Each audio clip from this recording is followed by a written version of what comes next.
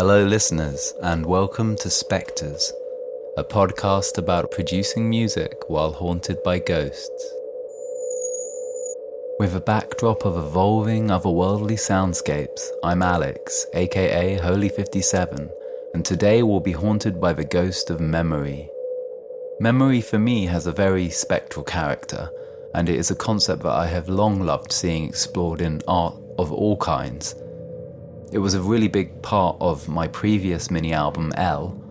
It was one of the major themes of that album because during the process of writing it, I started to learn more about my family history, and that involved a kind of collective memory, but also learning from my ancestors, from my grandmother. But at that time, my grandmother also started suffering from dementia, so it was kind of an exploration of the complexity of memory and the limitations of it as well. So it's long been a fascination of mine, and I think it has a ghostly character because it's not an exact version of the past, it's not an exact version of events, it's rather like an apparition of events, a version that takes shape in our minds, and I'll talk a lot more about this idea later in this episode. For any unfamiliar listeners, each episode of this podcast centers around a particular song from my upcoming mini-album Y, and the themes of ghostliness that song explores. So in today's episode, I'll make mention of my brand new single Hyperreal, which I released last Friday. So it's available online if you haven't heard it yet, you can go and stream it. In a way, Hyperreal is a song that links to the themes in the last episode of digital technology and the ghost in the technology, but unlike the last single, Cambridge, Massachusetts, which explored sensory overload in the digital society, with Hyperreal I wanted to instead use simulation and digital technology more as a metaphor for something more personal, and in particular for my memory of my grandmother who passed away a couple of years ago now. And the song plays with the idea that you can simulate a version of a person who is no longer in your life, and the complexities that doing that might create. Like, if you did that, how would it feel knowing that the simulation per se is not really that person, yet they still give you the feelings or experiences you might have had when they were in your life? Would you be able to distinguish between the two, between the simulated version and the real person? At what point do you kind of lose track of that distinction? And would doing that, simulating that person, be an inherently selfish act? Would it tarnish the relationship that you did have to that person in the past? And the way these kind of maybe high-level ideas link to memory is that I feel like memory can be a kind of simulation of the past. It's, like I said, rather than being an 100% accurate version of the past, it's a version that is constructed through perception, through my mind in the present. My memory is constructed through my perception and my mind in the present. So Hyperreal is a song where I was really trying to kind of question that and grapple with what that means, prompted by my grandmother's passing. And a brief little factoid about Hyperreal, it's also a bit of a special track on the album because I mixed this song in collaboration with David Neufeld, who I've worked with in the past on my first record, H.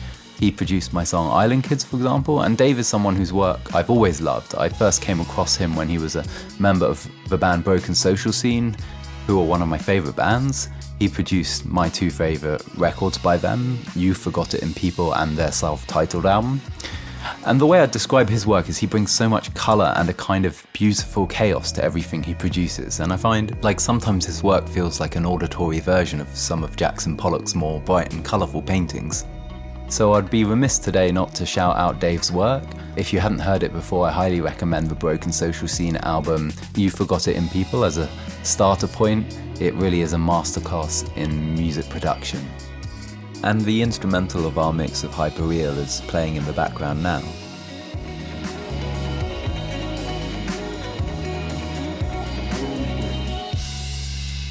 Now, Dave isn't my guest on the podcast today, but I am going to introduce my guest a little earlier into the episode because I think he'll have quite a bit to say on this theme of memory and ghostliness. So I wanted to have a bit of discussion before we listen to my ghosted version of Hyperreal. And for those who are unfamiliar, the ghosted version is where I create a ghost of the song of the episode. So what would a song's ghost sound like? And I do that in the vein of the kind of themes of ghostliness that we're talking about in the episode today. So for this episode, unlike the last episode where I had a music producer, I've decided to get one of my close friends on. His name is Rob Hakimian, and he is a writer. He's a writer, a music journalist, and also a creative writer. He's written for loads of websites: Clash, DIY, Quietus, Best Fit, and he also co-founded and is the editor for Beats Per Minute, which is a great online music publication that I recommend you read and follow.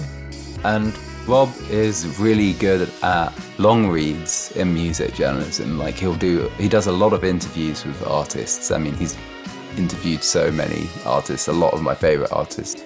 And well, he kind of deep dives into new albums in really interesting ways. So I thought he'd be a really good person to have on this podcast because he always has an interesting perspective, something to say about music, and he also knows more about music and new music than anyone else I think I know.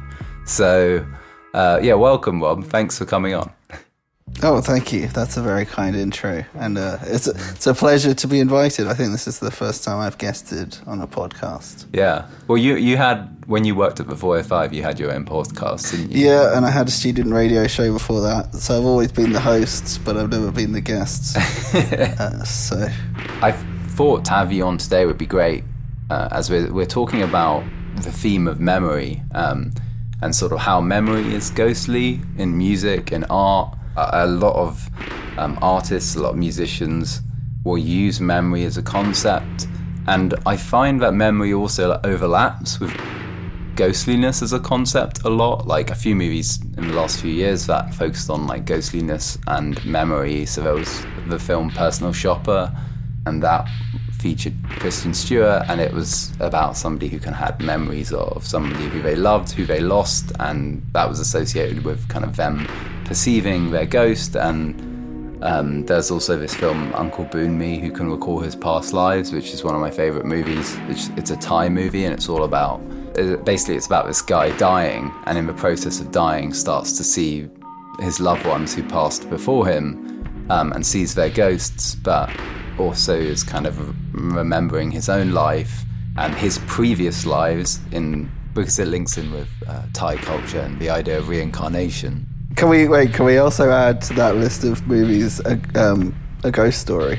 Oh yeah, that's actually another one of my favourite films. Do you want to give us your take on Ghost Story? Oh, well, I haven't seen it since I was in the cinema, but it was one that left me thinking for a while. Not necessarily that I really formed any solid thoughts, but just this idea of being stuck to a place, no matter how long you're there, the whole earth can restart again, and you'll still be there. I don't know. I can't really think of anything more profound. It was so powerful. Yeah, but it's one of those where it's really powerful to watch, but I can't really put into words why it is that. Yeah. I mean, the end, I won't spoil it, but the end of the film was like one of the biggest gut punches I think I've ever had in watching a film. It's just got such a perfect ending. And the soundtrack, actually, I absolutely love. It's by Daniel Hart, and it's kind of got this like ambient, electronic, classical mix of sounds, and it just sounds great. Yeah. The thing that people mostly remember from that film is the pie eating scene, which is like classic, but kind of when people just say, "Oh, that's the film where she eats the pie," like that kind of diminishes the power of it a little bit. Yeah, and also like I think when I finished the film, I realised the significance of the pie eating scene, because the pie eating scene, for those who don't know, it's literally like a 5-minute scene of one of the characters where she's just eating pie. But when I finished the film, I felt like it made sense, because basically as the film goes on, time starts to sort of expand. Like the timeline of the film just gets longer and longer, to the point where basically, like Rob said, time like restarts. So like the universe ends and begins again. And basically the fact that that 5-minute scene happens, and then you watch 5 minutes later on in the film, and 5 minutes are like thousands and billions of years.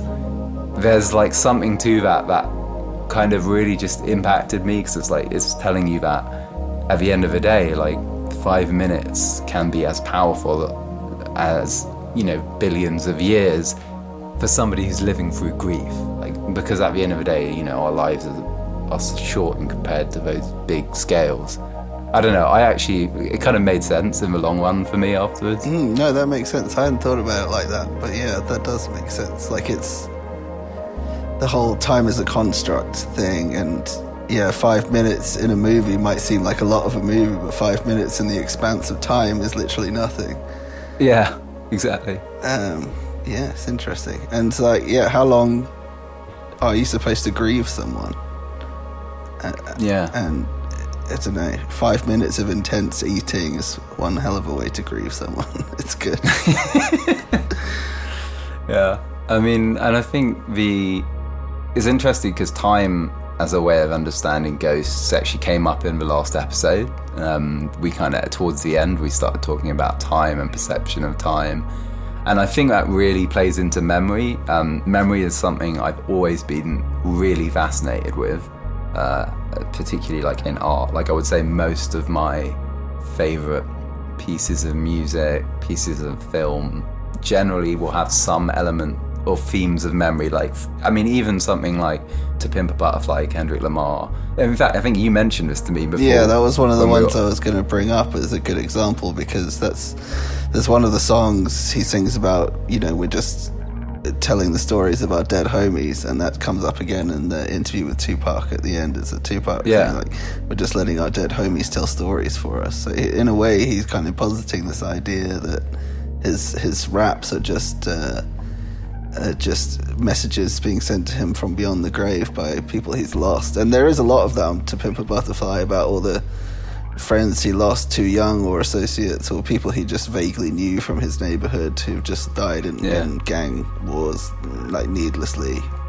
And kind of relaying their message, maybe not so obviously anti-gang, but it is that, like, it's supposed to be like a warning from beyond the grave, like, why did I waste my life on this when there's so much more out there, kind of thing. Yeah. So I think memory and ghosts are a big part of To Pimp a Butterfly. Yeah. Well, yeah, actually, maybe we can pivot there to, as somebody who has written more about music than probably anyone else I've met, and also somebody who's interviewed so many artists. It's a two-part question, I should say. One is like, what for you is the connection between ghosts and memory? And the second part is, like, what pieces of music, what artists came to mind when I asked you, you know, to come on this podcast to talk about this topic? Yeah, well, I was thinking about ghosts and memory, and it's like, ghosts are memories. They are the same thing, essentially. It's kind of like how nightmares are dreams. When you're reminded of something, if you're reminded of something you don't want to remember, you're haunted by that thing. And so that, you know, ghosts are memories, essentially. And I think all music, no one just makes up a song with no feeling attached to it, do they? I don't know. Maybe if you're like improvising, then you're very in the moment. But anytime you're writing a song, you're drawing from memory, even if it was like a memory of yesterday. Often the more powerful ones are ones where you can tell this is something like a feeling that has lingered for, you know, years, decades, generations even.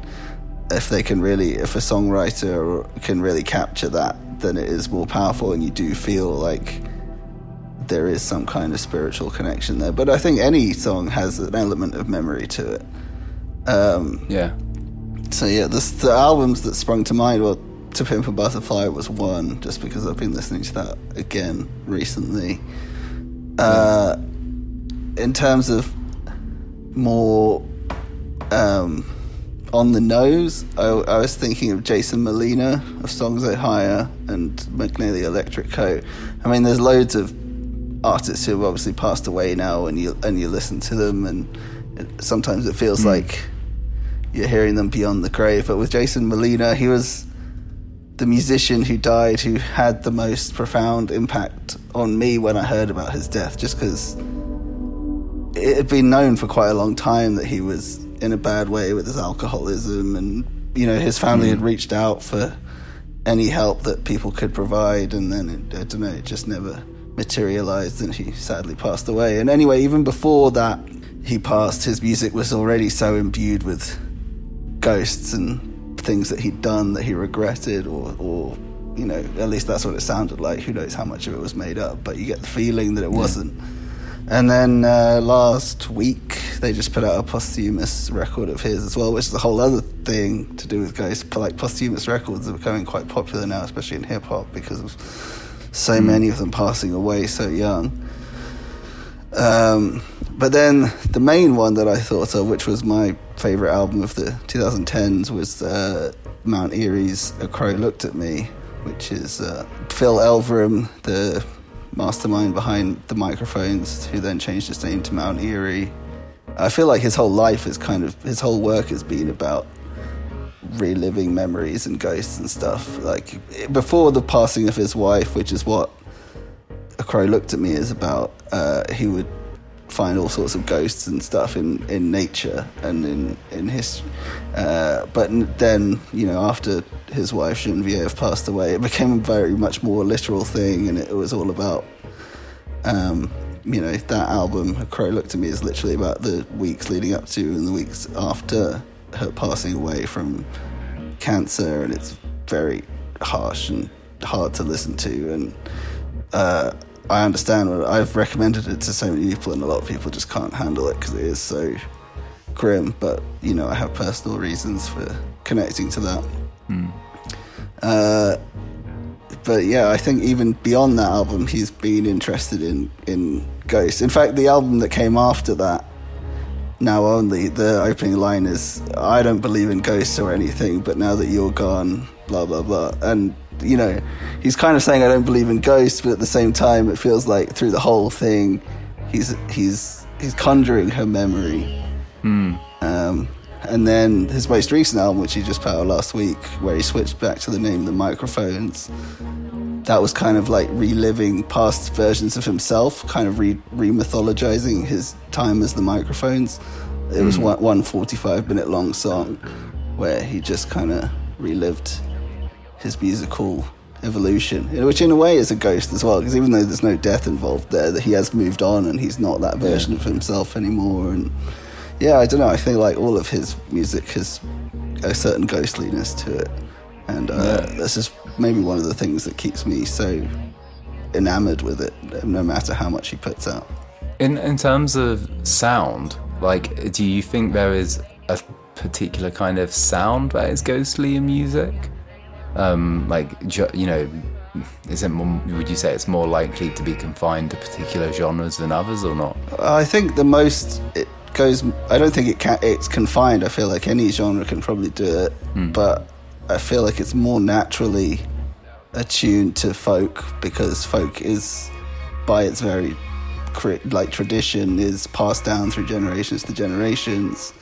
And they tell stories. Often folk songs are quite scary and involve death or wrongdoing, and just the fact of it being passed down from generations means that, like, by the time someone was singing a traditional folk song, the person who created it is probably long dead, and they have no idea who wrote it, but they're still kind of evoking their spirit every time they play it. So I think folk is probably the most natural one. But then listening to like your ghosted versions of your songs, you wouldn't call that folk at all, but it is very, very ghostly, no doubt. So I feel like I just can't imagine it in like a banging house tune, but I mean, I'm willing to be proven wrong. Yeah, I mean, the closest thing to ghostliness, I think, in house or dance is the left field stuff like Vatican Shadow, I would say. Yeah, I think atmosphere is a big part. If it's going to be electronic and ghostly, then atmosphere is a big part of it. Like a really pristinely produced, like, techno track, it probably doesn't have that much space. I feel like it doesn't have space for any kind of spirits in it. Whereas something like what Vatican Shadow does, either as Vatican Shadow or he works under so many different aliases, my favourite being now can't remember, but his real name is Dominic Furnow, and he also works under the names Rainforest Spiritual Enslavement and Prurient as well. Okay. They're all really good, and it's hard to kind of differentiate between them. I guess one is more ambient than the other. Vatican Shadow is the more techno one, and Prurient is the more just experimental one. But yeah, all of his music is kind of imbued with spirits and of some kind, either through samples or just through the way he creates atmosphere, leaves space for your imagination to kind of, fill in the gaps with whatever it may do, which in my case, and evidently in your case, is something quite spooky. Yeah. I mean, when I asked you about this topic, were there any particular artist interviews that you've conducted in the past that kind of you felt like really came to mind? I mean, when I interview artists, we're mostly talking about the new album, so it's not so much delving into the past, though I have done a couple of Baker's Dozen for The Quietus, which is where we ask an artist their 13 favourite albums. And when I did it with Sébastien Tellier, he got quite emotional about some of them, especially the ones who have passed on. This guy Christophe that he thought was a French legend and taught him how to be cool yeah, I found that quite affecting, the way he was talking about it. I don't know if it comes across as well in text. And then also, he was saying, when he first passed, he couldn't believe it, but then, as time moves on, he realizes that he was thankful just to have known him. And yeah, I don't know, ghostliness doesn't always necessarily have to be a scary thing, does it? It can be like it can be a celebration.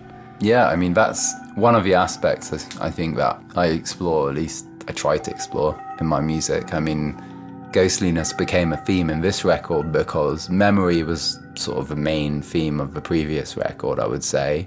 My grandmother has been always like quite a central part of my music. I kind of liked the idea of telling family histories through music and exploring cultural history as well, with respect to my Indian heritage. And so when she died in between that album and the one I'm going to put out this year, that was quite difficult from the one point of view because I was really close to her, but then also because that left me wondering, like, where do I go from here? How do I do it respectfully?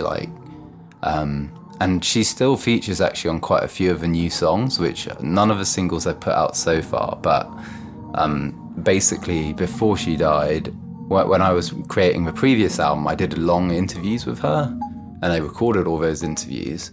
And so I still had some sections of those interviews left over that I was able to use for this album. And so then with this new record, basically throughout the album, I'm kind of grappling with what you've been talking about, like the kind of the sadness, the scariness of ghostliness, and the beauty in a way of ghosts, the beauty of remembering someone and thinking about who they were.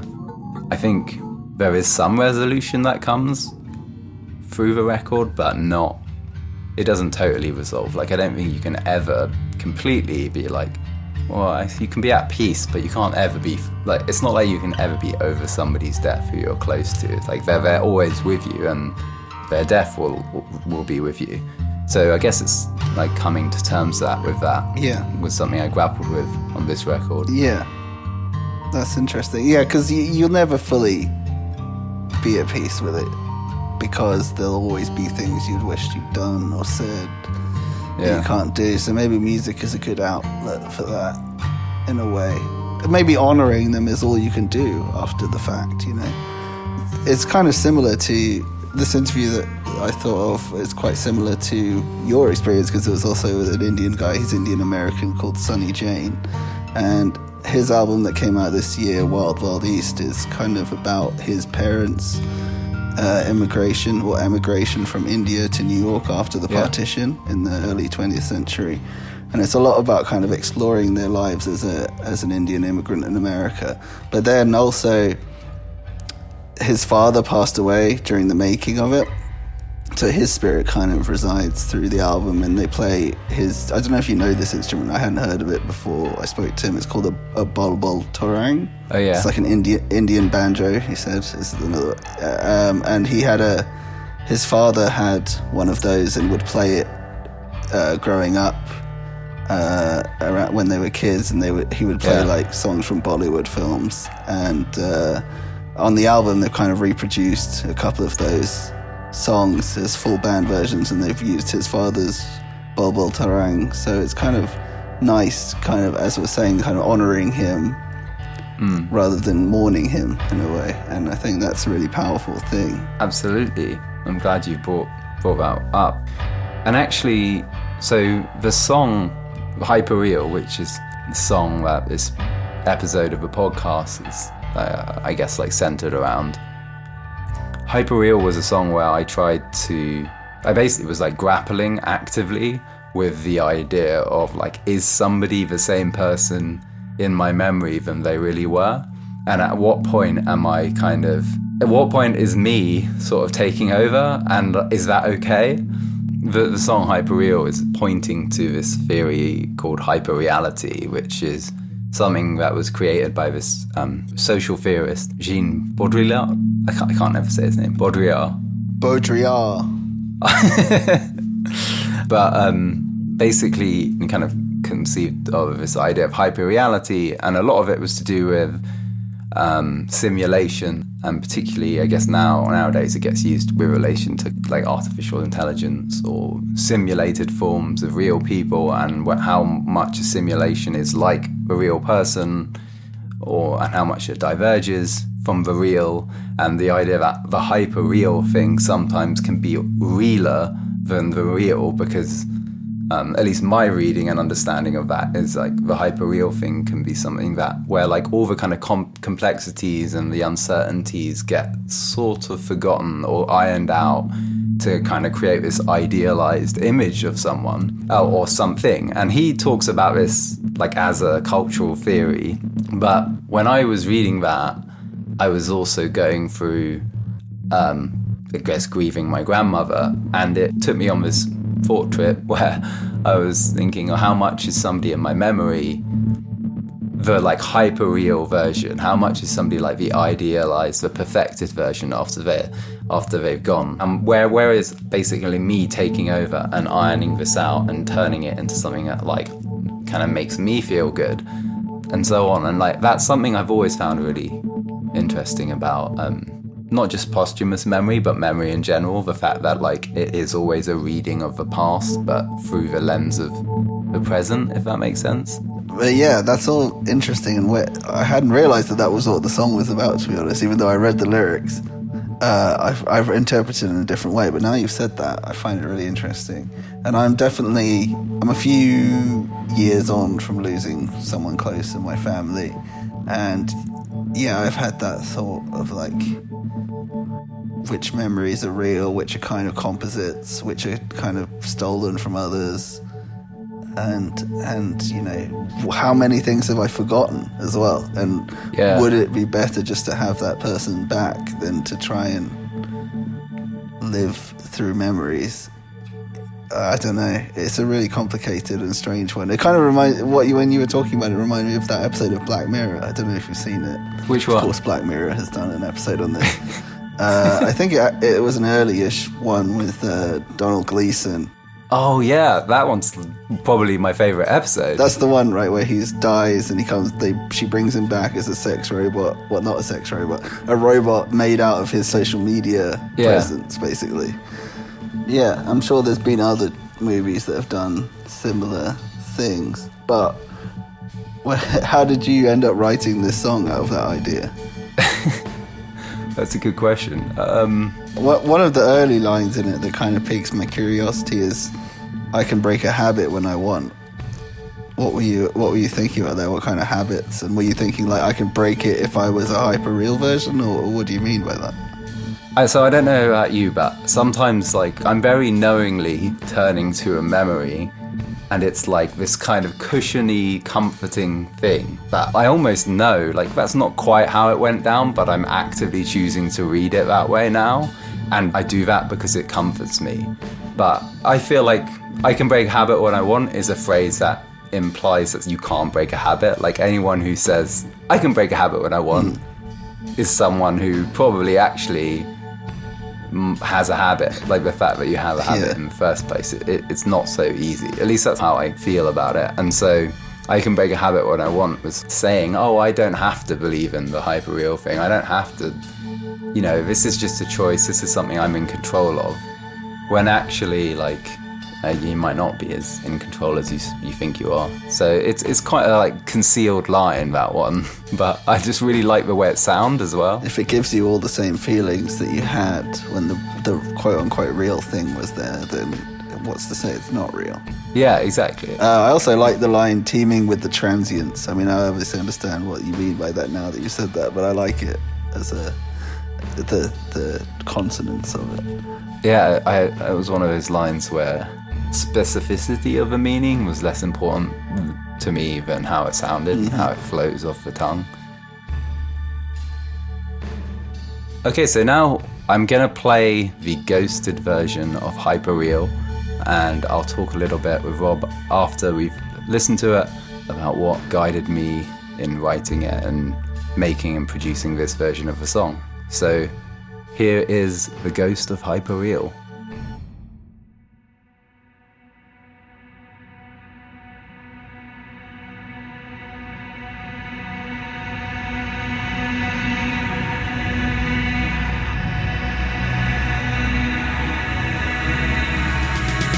Hyperreal thing, we love the real thing.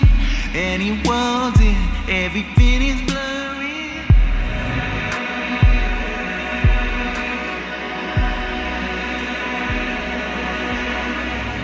I can break a habit when I want. I can fall into a kind of bliss.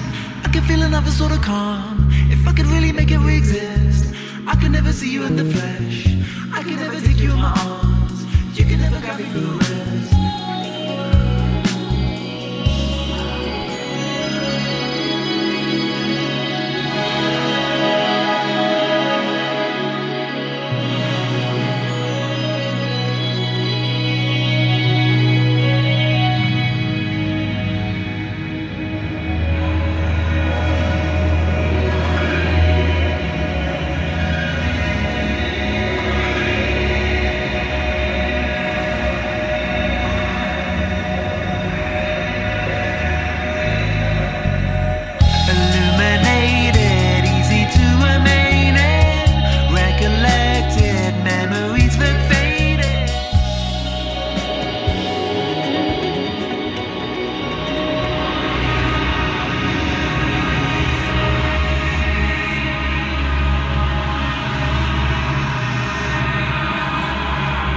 It's empty of imperfections and unexpected actions. I can know it all.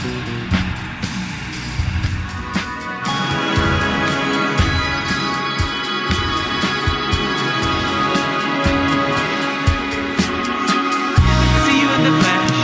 I can never take you in my arms. You can never guide me through the rest. But you could be my hyperreal one.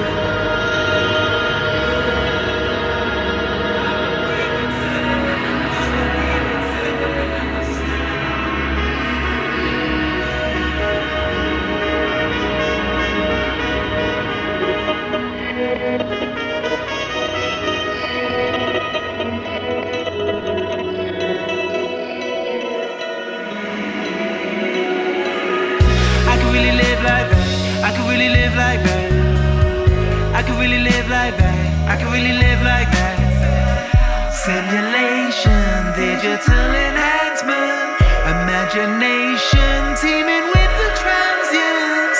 I could really live like that. I could really live like that. I could really live like that. I could really live like.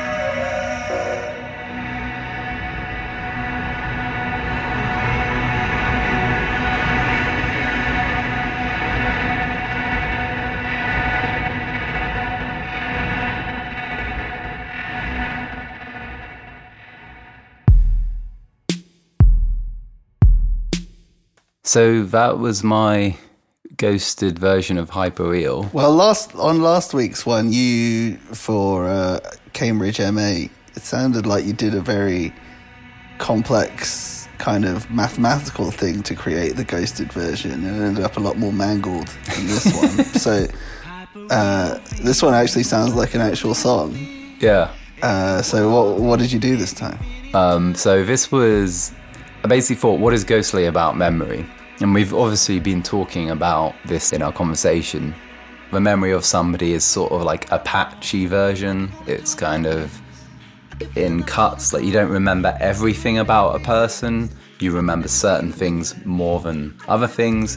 The ghost story thing, so the 5 minutes perhaps that you had with one person, and those 5 minutes were a really important 5 minutes, you might remember those better than, say, a whole year of interactions with that person. And there's a fogginess to memory, so like for the most part it feels like if I try to think of my memories with a person, I like roughly know where they were for a particular year or a particular state of time, and then within that fog certain things like emerge that are more tangible, specific events that I can remember where I saw them or feelings that I had. So I used that as a reference point for like how I went about changing the song. And you're right, it was a completely different process to the first song. So I applied that with these, and I did a few things. Like I basically created a bed of fog in the song. Like I used the parts of the song to create more ambient, sort of warped sounds. That for me was like the fog of memory, the kind of the ghost of the song. They were its sort of outline, and every now and then it would sort of materialize and become something that you actually really, that was familiar. And sometimes the other thing was like I mixed stuff around a bit. So you know how the order of the memories isn't always clear, so things will appear in slightly the wrong place. They might return in unexpected ways and so on. So that was the approach I took to making it. I don't know if that came across though. Interesting. No, yeah, it did actually. Now that you mentioned it, I got the going in and out kind of like it was memories of the song. Is it weird to say that I prefer the ghosted version? No, I mean, yeah, that's interesting. So why? Because I don't know, maybe I just like the layers of the kind of layers you put under it to what's the word I'm looking for, to emanate that kind of ether sound, that kind of, this is the great mass of memory and certain things are coming to the surface, and I don't know, maybe I just like that kind of the numbness of it, the kind of all-encompassing blanket of the sound. It's more relaxing than the other version. Maybe that's just... Yeah, the other version is more of, I guess, just a pop song. Yeah, maybe that's just more my desire is to hear something a bit more chilled out right now. I mean, there's a particular artist I feel like it kind of ended up sounding a bit like... The original version or the ghosted? The ghosted version. And that for me was Tim Hecker. Oh, interesting, yes. So there's a section towards the like second half of the track, like a guitar line or something that somehow, when I affected it, created this really nice sort of like sparkly but also kind of mournful sound. And that reminded me of Rave Death 1972 a bit. Yeah. Which is also a very ghostly album in a way, I think. So ghostly. Yeah. And that's actually one of my favourite ambient albums of all time. And the kind of evocation of that piano drop experiment, it's kind of like a ghost of an experiment in a way. That what he's doing is weird. Like, I guess ghosts aren't just from living things, they can be places and actions as well. Yeah, but that's what that has just made me think of, the piano drop from Rave Death. Yeah, and I guess all of Tim Hecker's music is a bit ghostly. I feel like Rave Death is the best because it has that conceptual through line that the others don't necessarily have. But all of his music is quite ethereal, and as you were kind of describing the ghostly version, I thought, it kind of fits with the theme in the way you described it. Like the memories come out of order, they come up at different times out of nothing. So yeah, I don't know. Does that annoy you that I say I prefer the ghosted version? It doesn't annoy me. I think it's kind of exciting to know that somebody else appreciates these kind of experiments as much as I do. I think it's in this day and age, songs are just produced at such a rate. Like, there is so much music constantly coming out, and we hear one song, and then by next week I'm not listening to that song anymore, I'm listening to something else, and there's not really much time to slow down and like contemplate and engage with it like I would say in a museum or like a piece of art, where you kind of think about its themes and maybe you return to it, which I do obviously with my favorite albums. But I just like the idea of like sitting and contemplating and reimagining a particular song. It has something to say, and I like that. Your point about like going through museums and actually spending time with, because this relates back to the ghosts that are in objects as well. It's almost like communing with that past when you're seeing something really profound, something that really moves you and connects with you. And I feel like ambient music is probably the best music at evoking a similar feeling, because it forces you to sit in it and experience it for an extended period of time. And it probably is the most effective in kind of evoking ghosts, which is probably why Nine Inch Nails named their ambient album Ghosts. I don't know. Oh yeah. So to finish off our conversation, I kind of wanted to ask you your perspective in your field, which is in creative writing. What would a ghost of a book look like? Just like a ghost of a song. That's interesting, because it's not like, I don't know, it might have happened, but I can't ever imagine someone ever doing, like, in films and in music, you can have remixes or director's cuts. But when it comes to novels, you never see, like, oh, I've decided to go back to my novel from 20 years ago and rewrite it or whatever. I'm not sure if there would be, like, a ghostly version of a novel. I don't know. I hadn't thought about that. Have you got any theories about how you could make a ghost version of a novel? No, well, yeah, actually I did. Like, so one idea I had would be like, you write a whole novel and then you just axing important sections, so what is left of a novel is something that doesn't like actually have the whole narrative, and that isn't ever revealed to the reader. So there are important parts of a novel simply just missing in the final version, and those sort of absences have to be left to the reader to understand. The David Lynch novel yet to be written.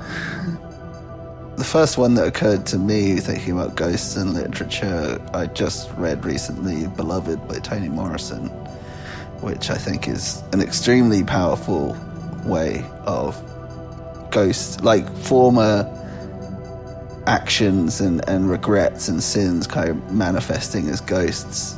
And at first it's the titular beloved brings happiness and forgiveness, but as she kind of stays on and the memories associated with her, I don't know if I'm giving away too much of the book, but probably spoilers, everybody beware.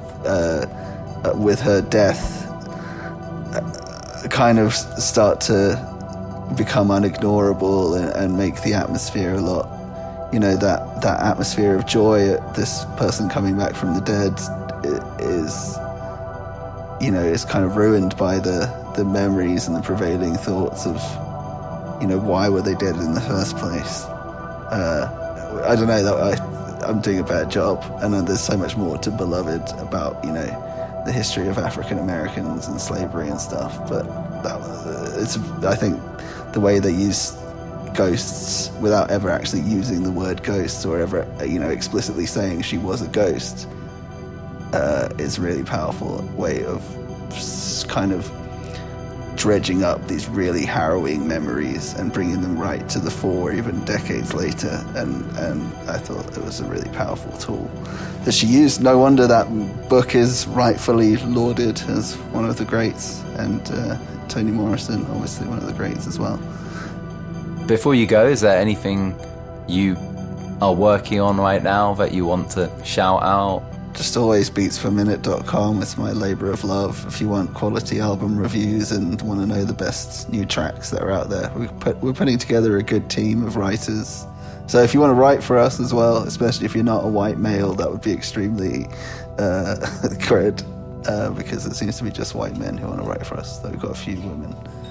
beatsperminute.com, Twitter, @_RobHack, ROBHAK. Well, thanks so much for coming on, for getting involved. I hope you enjoyed it. Thanks. Yeah, I did. It's always good to have a chat where I can nerd out a bit about music. So now, as the podcast begins to come to an end, we have the final section, which is the listener submission. And listeners can send in voice notes where they talk about what ghostliness means to them. And they send those voice notes to my email, which is holyholy1957@gmail.com, or to my Instagram @holy_57. You can DM me. And I turn one of those submissions into an abstract reflective think piece for the week. And the listener who submitted this week wishes to remain anonymous, but thank you so much for your submission. It was beautiful. It's wonderful to have something submitted that really truly feels honest. And it's a privilege for me to be able to add sound to it. So I hope that you like what I've done with it. And to everybody else, thank you for listening. And I look forward to being back with you in another month's time for the next episode of Spectres. So I think for me, anxiety has been my ghost I've had since I was a child. It's always there, not necessarily seen, but always there in my life, telling me what I should do, what I shouldn't do, how I should live my life. And it's not tangible, yet it feels more real than reality itself sometimes. And anxiety is the ghost that wakes me up most